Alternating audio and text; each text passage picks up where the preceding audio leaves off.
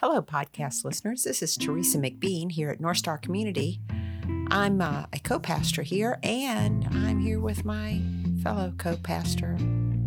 I'm Scott McBean. I'm the associate pastor here at North Star Community and Teresa's son. And he does sound like he's in middle school and his voice is changing, but really, he has a bad cold. Yeah, a little bit under the weather today. This is our third attempt at the podcast because I keep having technology problems, but we're excited to do this again. We are, and we are thinking third time is the charm. Yep. Because we believe in superstition. That's right. We are continuing on in our series of 1 John, and you're in the third chapter, roughly verses 16 through 21. You probably bleed before and after that a bit, but that was roughly what you taught from last weekend, and I found the conversation very interesting.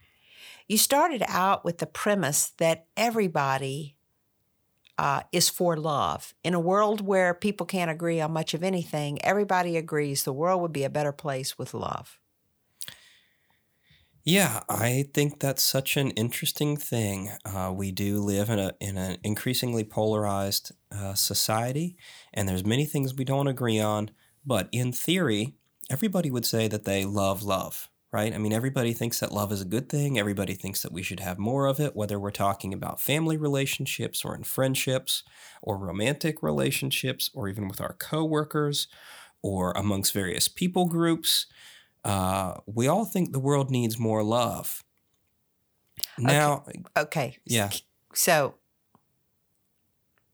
I got to tell you a story. Okay. So, I mentor a group of people once a month. And so we were talking about love in our mentoring class and boundaries yesterday. Okay. And so I presented the quote, false example to work with of what if someone you loved cheated on you, a partner or whatnot. Yep. And then we whiteboarded all their answers for, okay, presuming you really love this person and they cheat on you, what is your response? Mm-hmm. Let me give you a few. Okay. Kill them.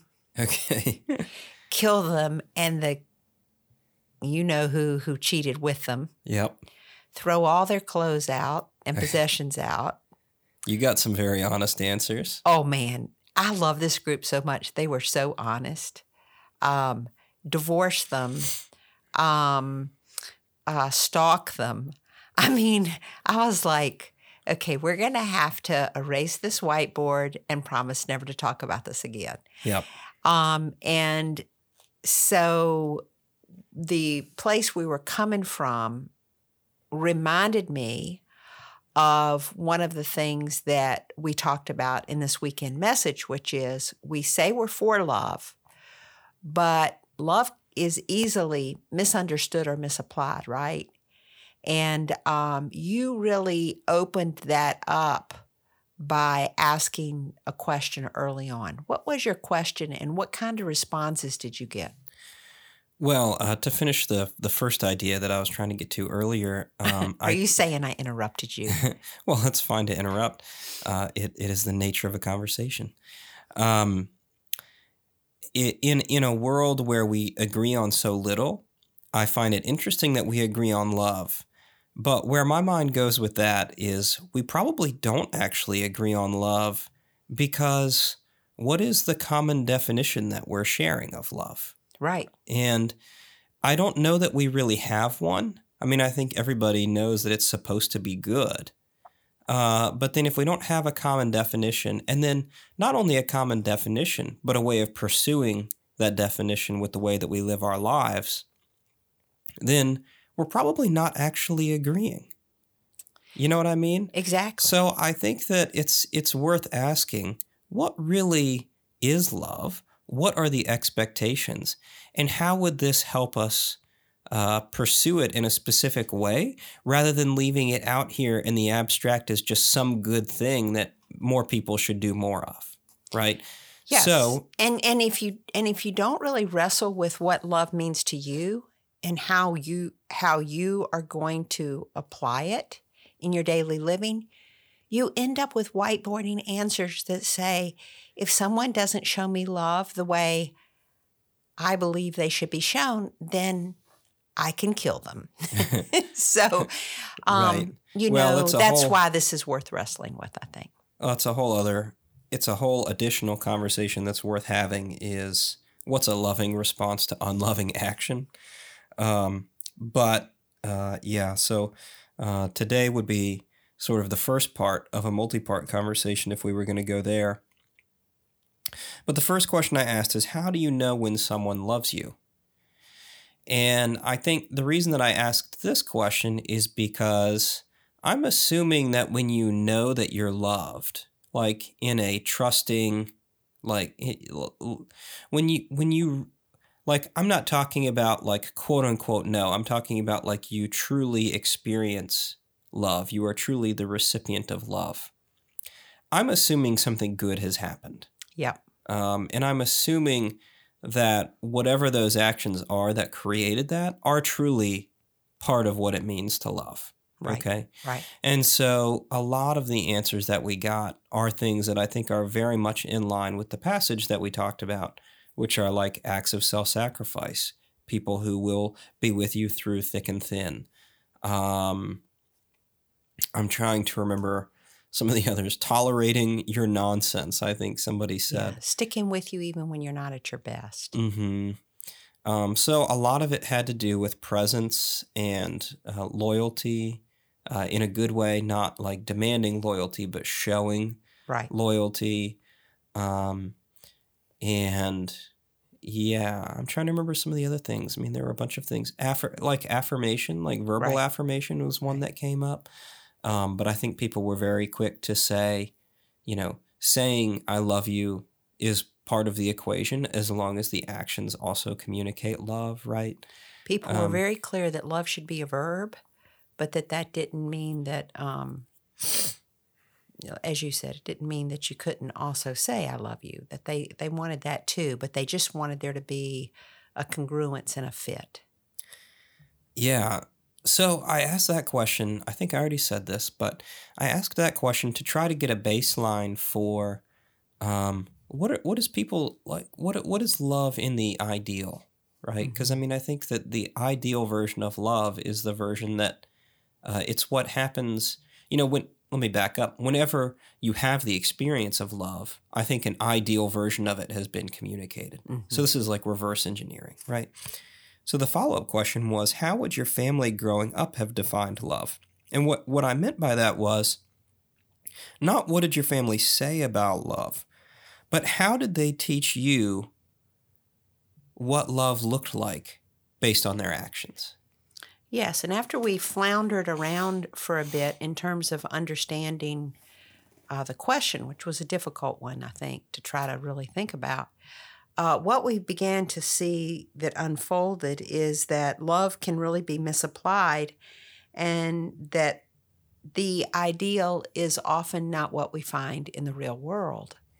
And there were a couple of powerful responses.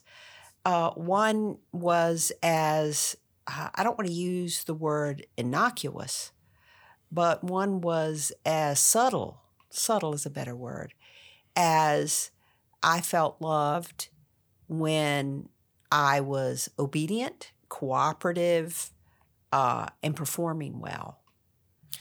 Yeah. And I know this person well enough to know that they're pretty obedient, cooperative, and capable of performing. So I imagine that this person was able to sort of live up to that expectation of love, but no one would say that fit the ideal, right? Yeah, so two things. One is I would not say that the examples of family love are love misapplied. I would say that a lot of these examples were not love at all. And so if something has been misapplied, it would be the term love, but that the examples, so there was another example, and I don't know if we're thinking of the same person or not, where somebody said that it was communicated that obedience would get them love, but even when they were obedient, love didn't follow. Right. And the bar just got raised higher and higher and It higher. either got raised or moved.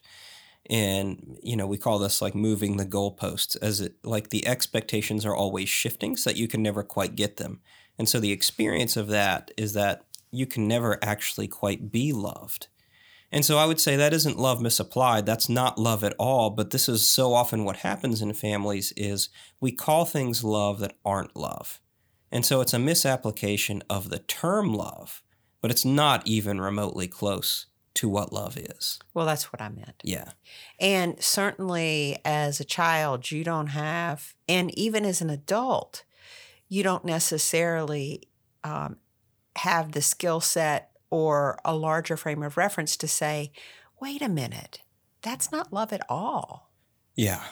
And so, many of us go into our adulthood without a lot of thought or consideration.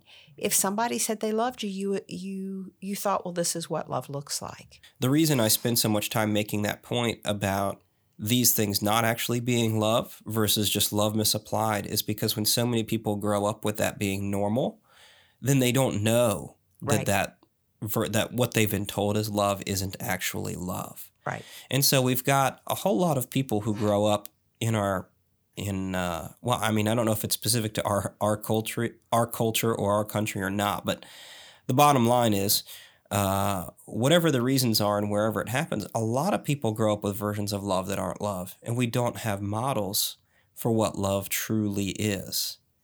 And this was kind of a silly example, but I think it's actually kind of important to consider, which is we talked about what love tends to look like in movies and television. Right.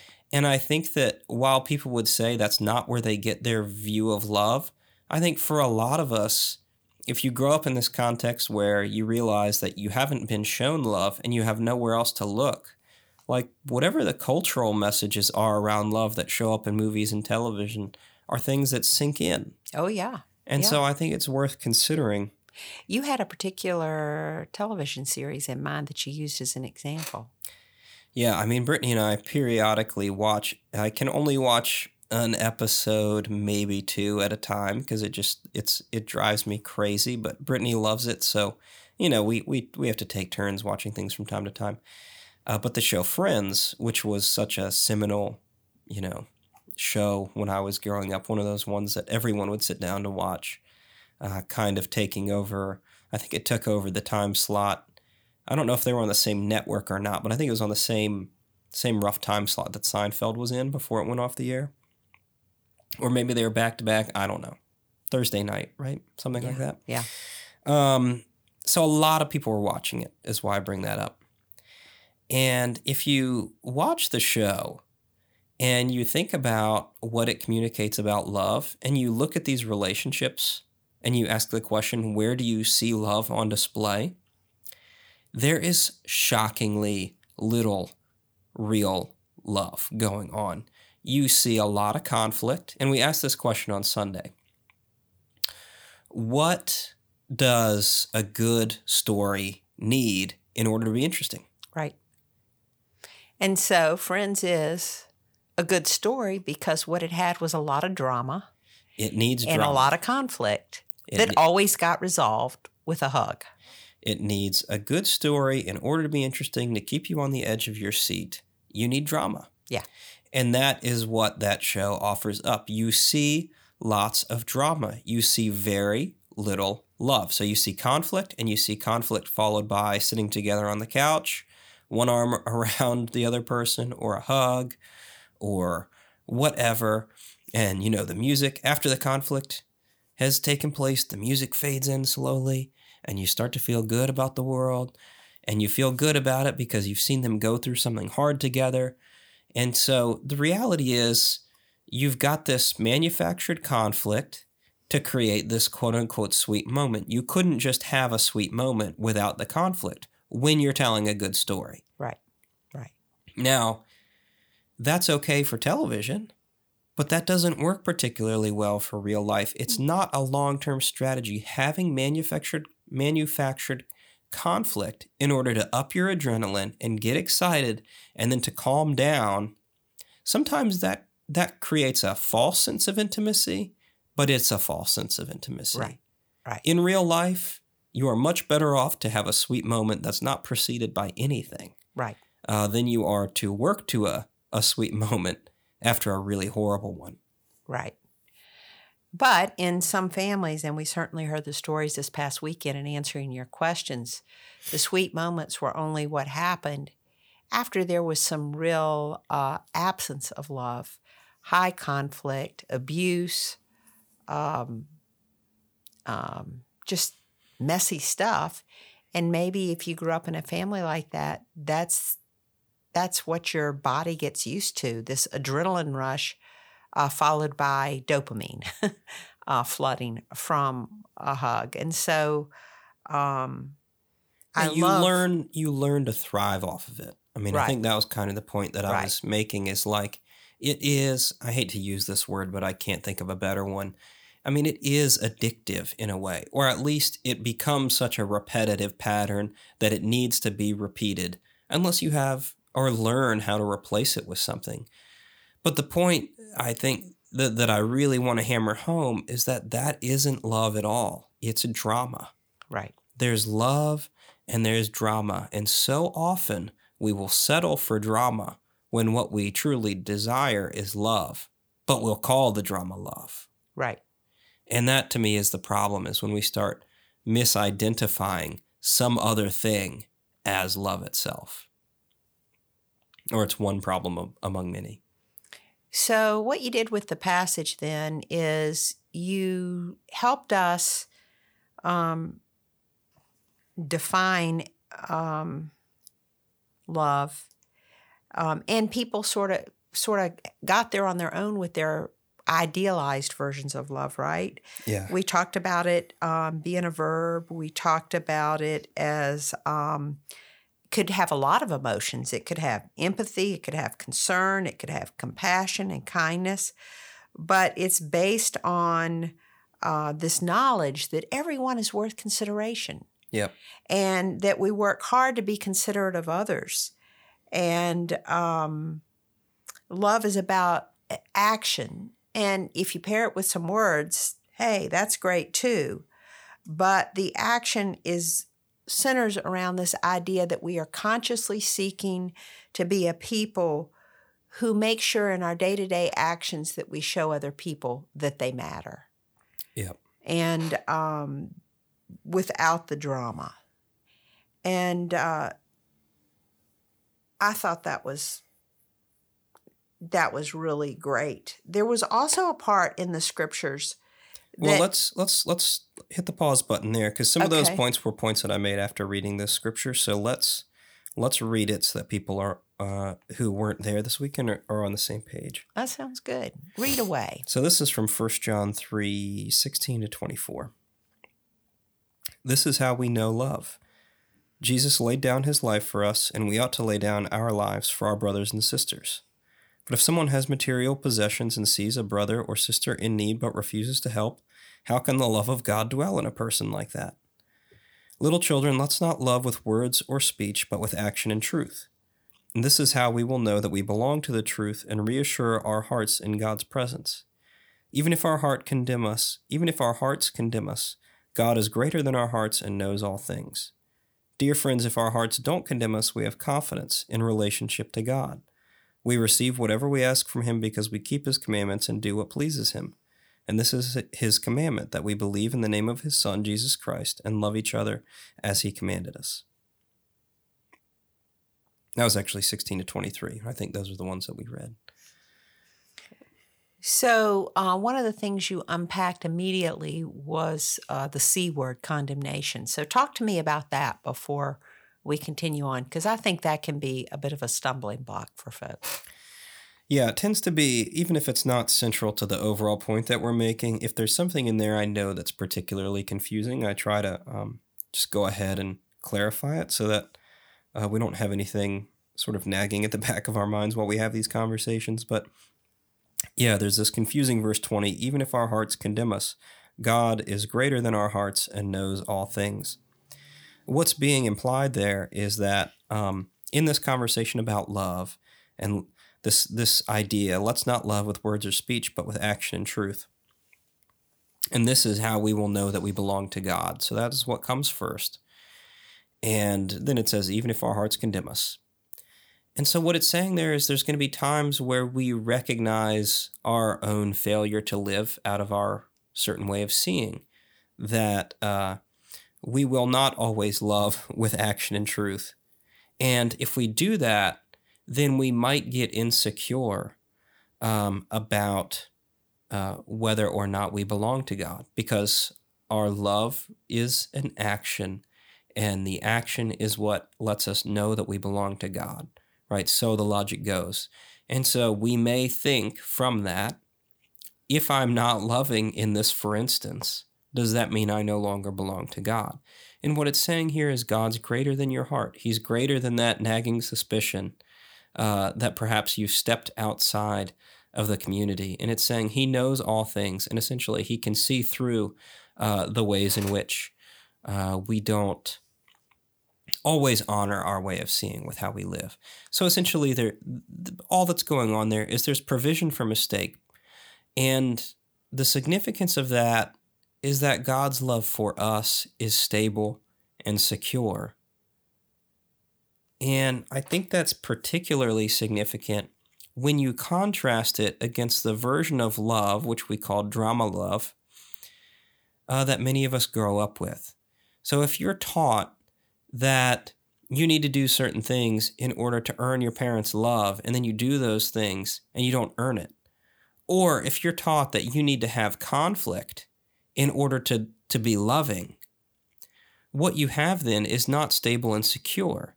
You never know what's coming next. And so when you're taught that love is about never knowing what's coming next, then you lack a certain base security that you need to develop into the most fully human version of yourself. And I mean that in the best possible way. So when we've got like a TV show, for instance, and we talk about drama, it's great for drama when you don't know what's coming next as a viewer, because it's a more exciting story if you don't know what's coming next. But as a person in life, if you don't know what's coming next, well, that really messes with you in some pretty destructive ways. So when we look at this, what we begin to see unfold for us is this model or example of love that does not require perfection. It makes room for faltering and missing the mark without costing us belonging. Right. Which is super important.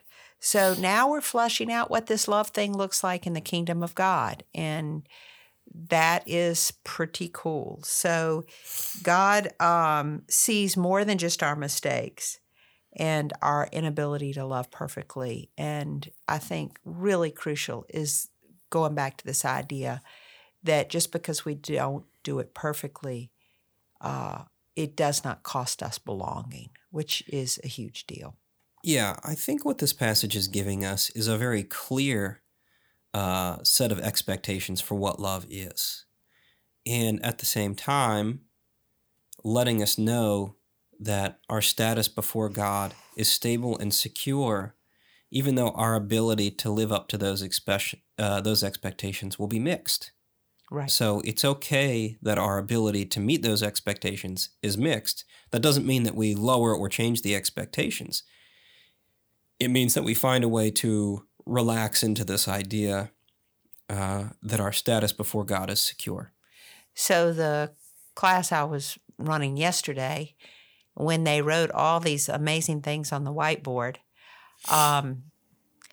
you could sense in the group that they had a level of honesty and trust in one another that they could write those things. Yeah. I asked a follow-up question that said, how much of these ideas fit with your core values as a faithful person? Right. And they started erasing almost everything from the board, right? Mm-hmm. Mm-hmm. And they weren't embarrassed by that.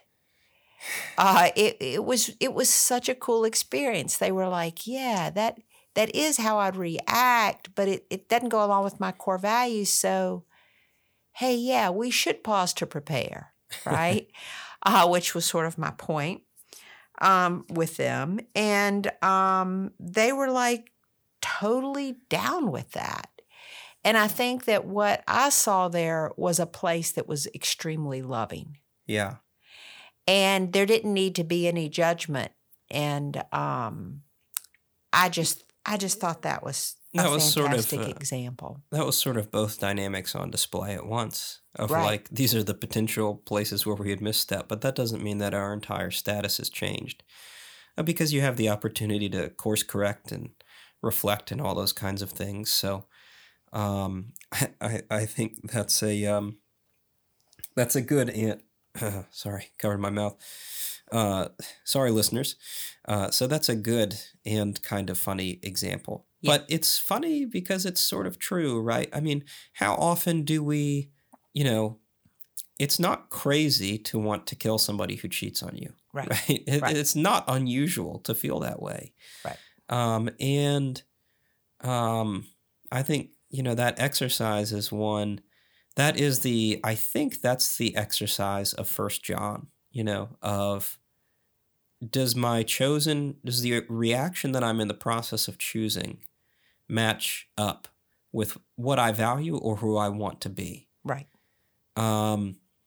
Because that is, we've said it a number of times now, but that is what First John calls living in the light, essentially. Yeah. Does what I've done match up with who I want to be? If not, I need to confess it. And I think you can do it the way you did it as well, which is you kind of anticipate. You think through, God forbid we think through our actions before we do them. It's right? so radical a thought, right? Look both ways before crossing the street. Yeah, yeah. But I think that's what we're called to. I mean, it's difficult. Yeah. God's expectations, nobody promised that they're particularly easy. They're difficult to live up to. But that doesn't mean that you're always on the fringe of losing your status. Right. Though that's the non-dualistic way of looking at it that I think is really, really hard, because we slip into that God's expectations are high, therefore I'm not worthy, rather than God's expectations are high and it doesn't matter if you're worthy. The other thing we did was then I flipped it. And I said the next question was, now, what if you were the one that cheated? Mm-hmm. And probably there was a person or two in there who had done that. 100% of the people had cheated. Raise their hands. And so we talked about, is this the response you would want? You want somebody to give you. And several of them were like, that's the exact response I got, I said, well, clearly they didn't kill you. Right. And one of the guys said, that doesn't mean they didn't try, So it was this, I was just excited by the thoughtfulness of the conversation of the example. But that wasn't the only example that we had of First John in real life. You went to a meeting where you saw it too. Tell me about that. Yeah. One of our loyal people at North Star has invited me to go to an NA meeting with him off and on for a few months. And I just happened to have a Friday night where we didn't have any family stuff going on. We try to make that a family night, and sometimes it doesn't work out. So I said, okay, this is a good night for me to go. And it had been a while since I'd been to a meeting, and I had been to some before in the past, but I guess some of the stuff that happened hit me in a new way, or perhaps I was just more comfortable. I knew some of the people there and didn't feel like such an outsider as I had felt like in the past. And so I think I was able to sit and take stuff in more than normal. But, in the beginning of the meeting, they read a variety of things. They may do a step reading or a reading from a daily meditation, which they did. But they also kind of read the group norms, and they give an idea. If somebody's there for the first time, they're giving a newcomer a way to understand what's about to happen and what's going on and what it would look like to integrate as part of the group. And so they share the group values and ideals and that kind of thing. And one of the things that they do in that time is they give the newcomer an opportunity to speak if they have something pressing that they need to say. And I just thought, like, this is such a lovely example of what it means to sacrifice yourself for the sake of something larger than yourself. The newcomer is always the highest priority. And that, to me, in a way, if you were only looking at it through through the lens of how our culture would typically work, the newcomer would not be the priority because they hadn't proven that they were worthy of being part of the group yet. Right. And so what this group is saying is, you're here, you're part of, and your needs are more pressing than ours.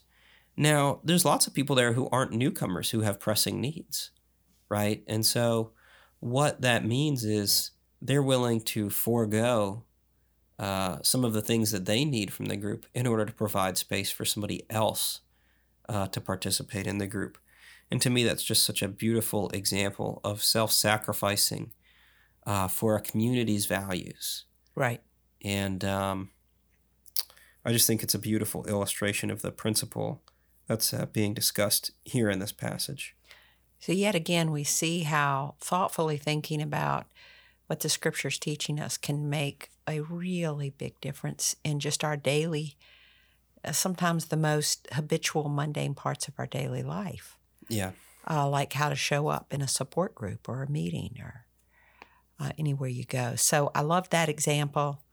I loved my class experience this week.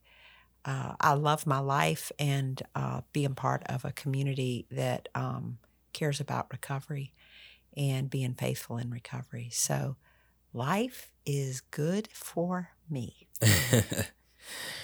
So I think we've said everything we're going to say about that. So we are going to bring you our new closing segment, which we didn't do last week because we're still getting adjusted to it, but it's our recommendation station.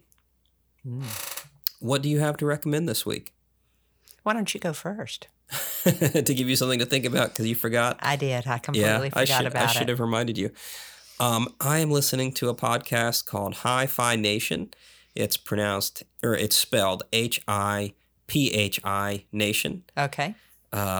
So if I describe it to you, it's not going to sound as interesting as it is because it's a philosophy podcast done in story form.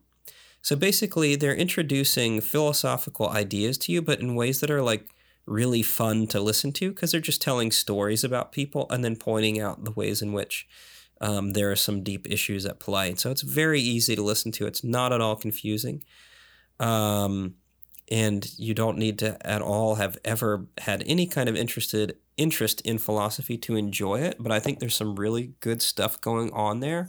And it's just fun to listen to, and I'm having a great time getting caught up. And I'll be sad when I've listened to all the episodes. Oh, I've got to put that on my must-listen-to list. If you want something a little more salacious, then you could listen to something like To Live and Die in L.A., which is a crime podcast. I love my crime podcast. Yeah, most people do.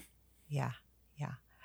I have been reading a book about the real-life saga of a woman by the name of Fauna Hodel.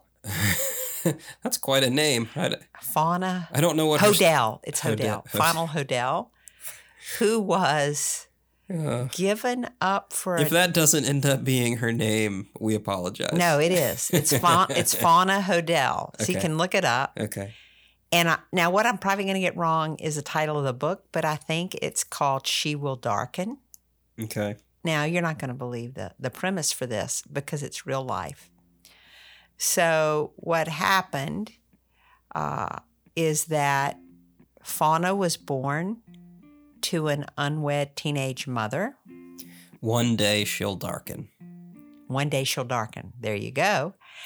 And Fauna's mother was white. And someone in her family picked, for whatever reason, a black woman who was working in a Reno casino tending as a bathroom attendant and told her to offered this baby up for the gift of adoption and told her that the baby was of mixed race, and that turned out to be a lie. So this black family adopted a white baby. And this is the story of the trauma of a young white girl in the 60s being raised in a Black community. And it is fascinating and terrifying and confusing, and in the words of Fauna Hodel, an ultimate love story. So I would recommend it to you as a read. Okay. That sounds pretty intense, and I might skip that one. Well, you would be sadly mistaken if you do, because there's also some crime and drama associated with it. Okay.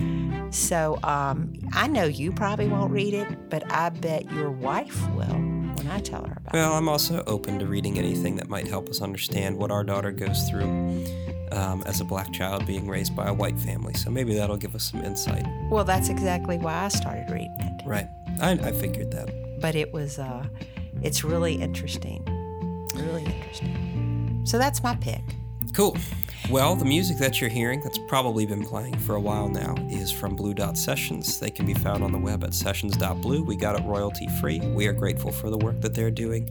We are North Star Community. We can be found on the web at northstarcommunity.com, or you can check out our campaign for Richmond at leadthewayrva.org, where we're getting small businesses invested in the work of combating substance use in all forms.